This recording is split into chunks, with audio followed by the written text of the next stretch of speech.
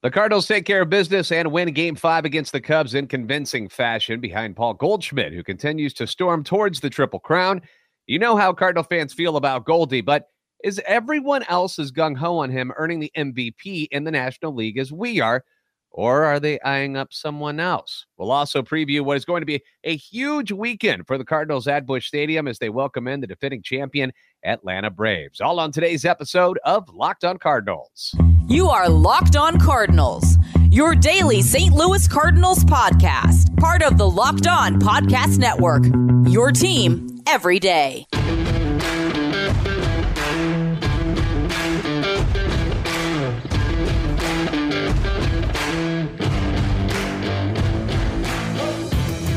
Hey there, Cardinal fans. I'm JD Hafford. I'm a national radio sports anchor, born and raised in the Lou, lifetime Cardinals fan, and I am your host for Locked on Cardinals, part of the Locked on Podcast Network, covering your team every day. You can follow me on Twitter at JD Sports Radio. Follow the podcast at LO_Cardinals.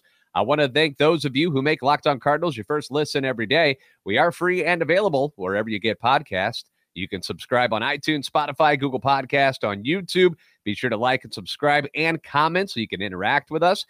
It's a show serving Cardinal Nation and giving the best fans in baseball all the info about the birds on the bat.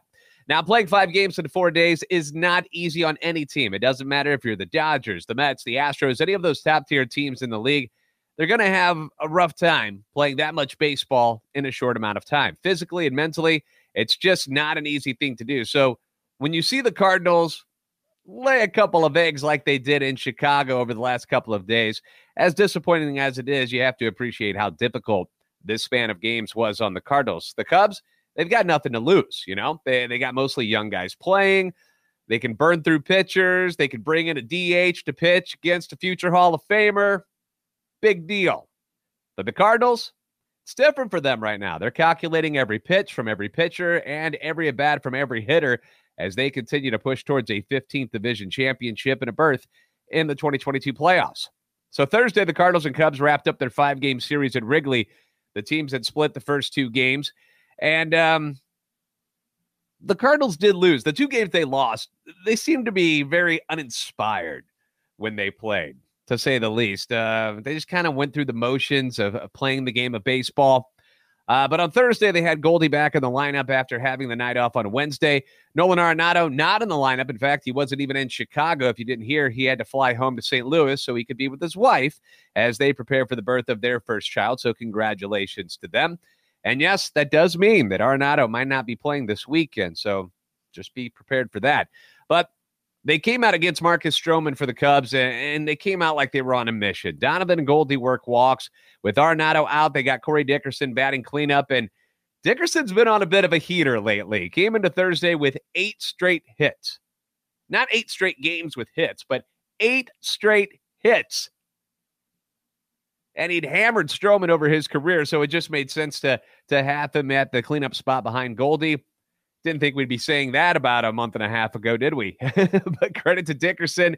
He's made adjustments. He's healthy again. So he comes up with 2-1 and 1 out, and he pokes a single to right field. Run scores 1-0 Cardinals right away. 9 straight hits for Dickerson. Next batter, the rookie Nolan Gorman rips one to center, 2-0. Tyler O'Neill then gets jammed a bit on a 2-0 pitch, but drives it far enough into right field. Scores the run from third. 3-0 Cardinals. We're off and running. Edmonds singles next. First and third, he steals second. 25th stolen base of the season, which ties him now for third in all of Major League Baseball and second in the National League. But then DeYoung grounds out weakly, ends the inning. But they came out, they put up a 3 spot on the board, and they basically set the tone for the day. Dakota Hudson on the mound for the Cardinals on Thursday, and we've discussed his struggles with the walks, the tempo that he has while he's on the mound, not going deep in games, a lot of problems there. So even with the 3-0 lead, you're a little nervous. You want to see what Dakota's got before you start patting everybody on the back and on the butts and saying, hey, good game. We got this one. You know, you're a little worried there still. But he goes through the first inning, no issues. Got some help from Donovan in right field, who made a fantastic sliding play to end the inning.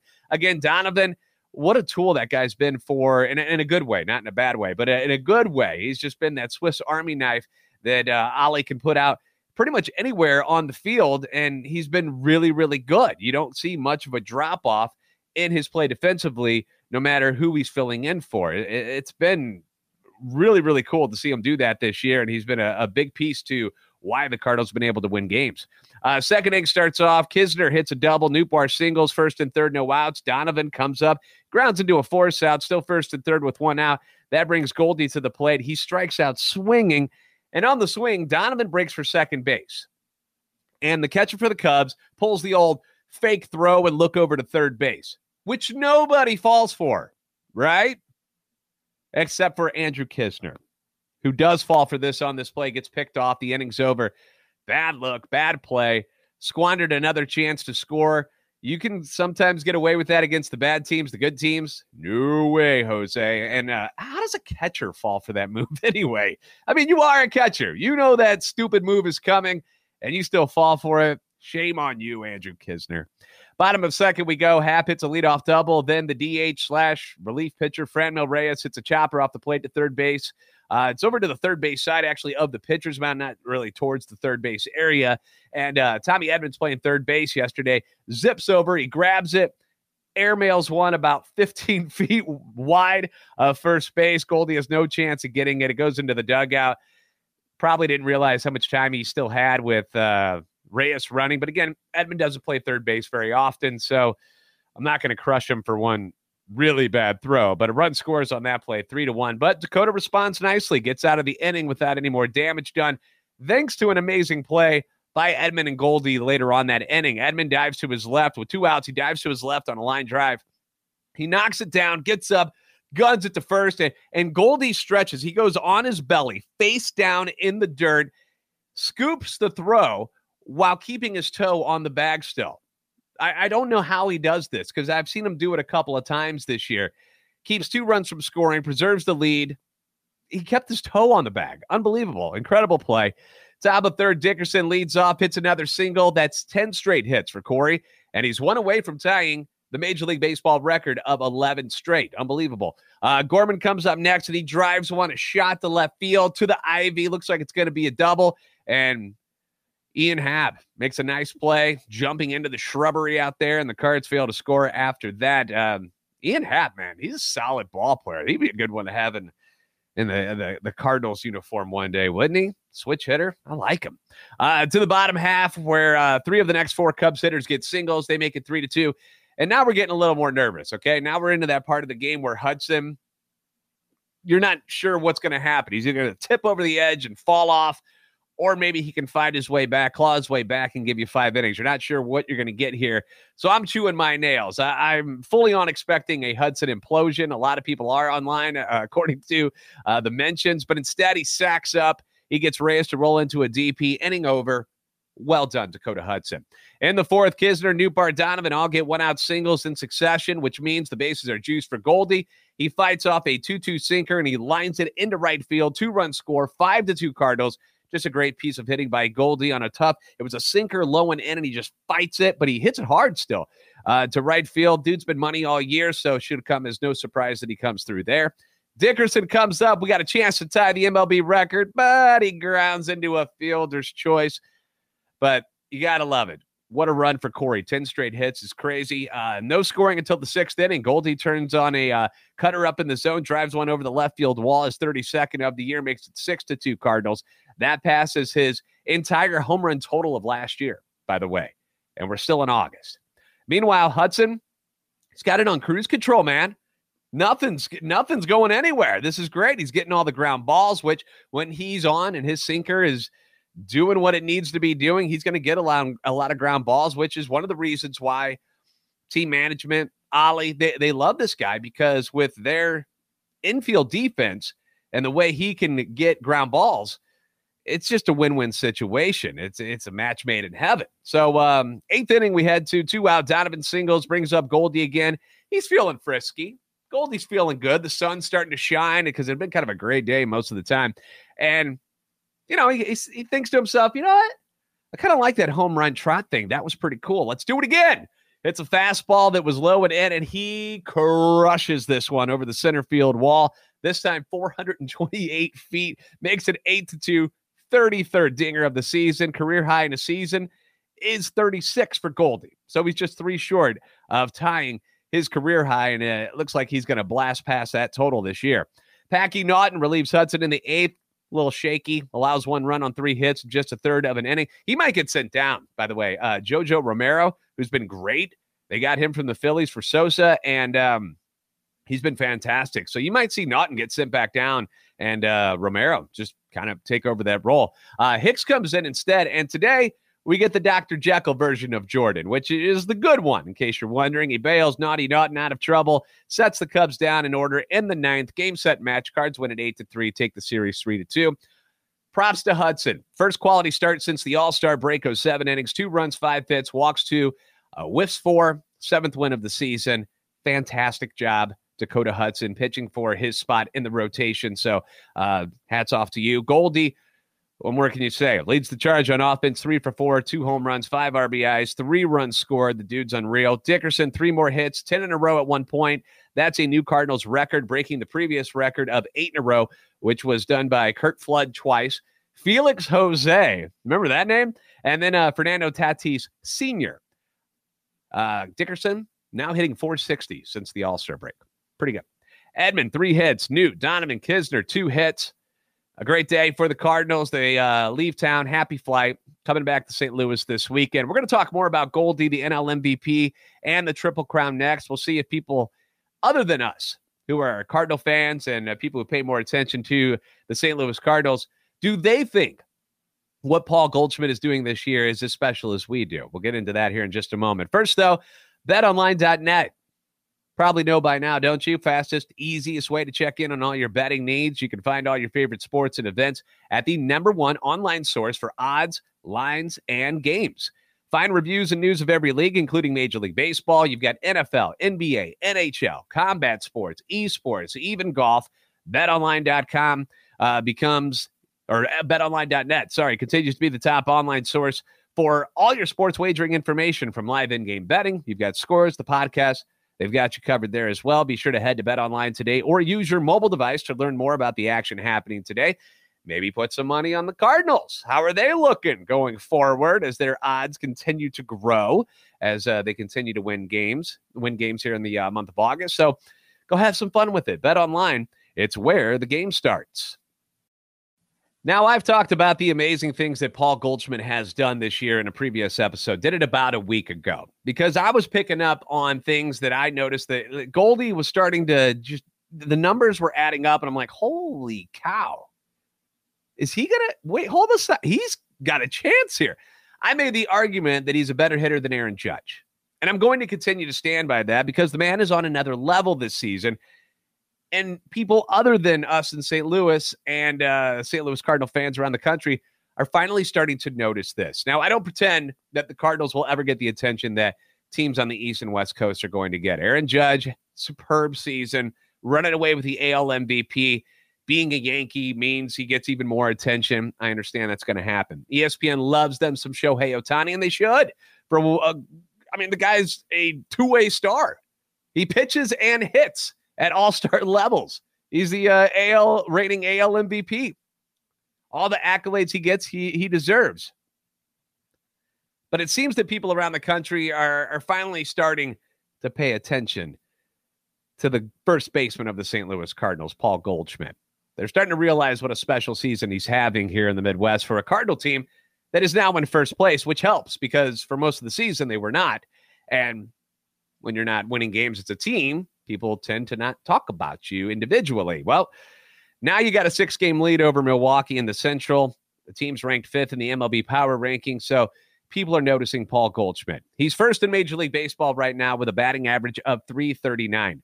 Second in Major League Baseball, the Dodgers' Freddie Freeman at .326. He's 13 points higher than him, running away with the batting title right now. Goldie is third in Major League Baseball in home runs and second in the National League with 33. Aaron Judge, he's first. He's got 48. You're not going to catch Aaron Judge. I get that. But Kyle Schwarber, who has struggled a little bit recently, just coming back from a calf injury, is leading the National League with 35. He hit another one yesterday. So he's 2 up on Goldie in the MLB or in the NL home run race right now. Goldschmidt, second in Major League Baseball, first in the National League in RBIs with 105. Judge has got him by 1 with 106. Goldschmidt also leads the NL and Major League Baseball in on-base percentage at .420. OPS at 1.057. He leads the National League in slugging percentage at 637 and WAR at 7.1. Now, I don't pretend to understand the mathematics that go into the WAR stuff. I don't care enough. I know it's an important stat for people, but the defensive WAR stat, I really don't get because they have Paul Goldschmidt at minus 0.6. The dude has one error on the season. One. And seemingly makes 99% of every pick and stretch over at first base. So I have no idea why he's in the negative there. So if somebody wants to break it down for me in the comments or shoot me over somehow they come up with that, I have no idea because I don't see that dude make any mistakes. But I think that's what makes Paul Goldschmidt so special. And it's a reason why like Aaron Judge is so special. He's a Gold Glove caliber outfielder, doesn't make any errors either. But Goldie as well is a first baseman where he's involved in so many more plays because of the amount of ground balls that this staff induces each and every game. I mean, they always got to throw it over to him. So he's constantly moving around. He's making picks, saving games like he did with the Edman throw yesterday. I mean, he saves 2 runs, makes a wonderful stretch there. Aaron Judge doesn't have to do those things. He's just been a rock at first base all season. So you just got to tip your cap to what Paul Goldschmidt's doing. Now, Derek Gould from the Post-Dispatch did an article on Goldie and asked Albert Pujols to chime in on what Goldie is doing this year. And he said it's pretty awesome what he's doing. It's so special. He's having an MVP year, and it's exciting because he's been carrying the ball club most of the year. He's always been a heck of a player while watching him from the other side, and to see him do it as a teammate, it's even more special. And on MLB.com's latest poll on MVPs this season, Goldie now running away in the National League. He's got 33 first-place votes. Just to put it in perspective, Aaron Judge, who clearly running away with things in the AL, has 32 first-place votes. Just saying. Also, by the way, NL MVP below Goldschmidt, Nolan Arenado. Second in the poll.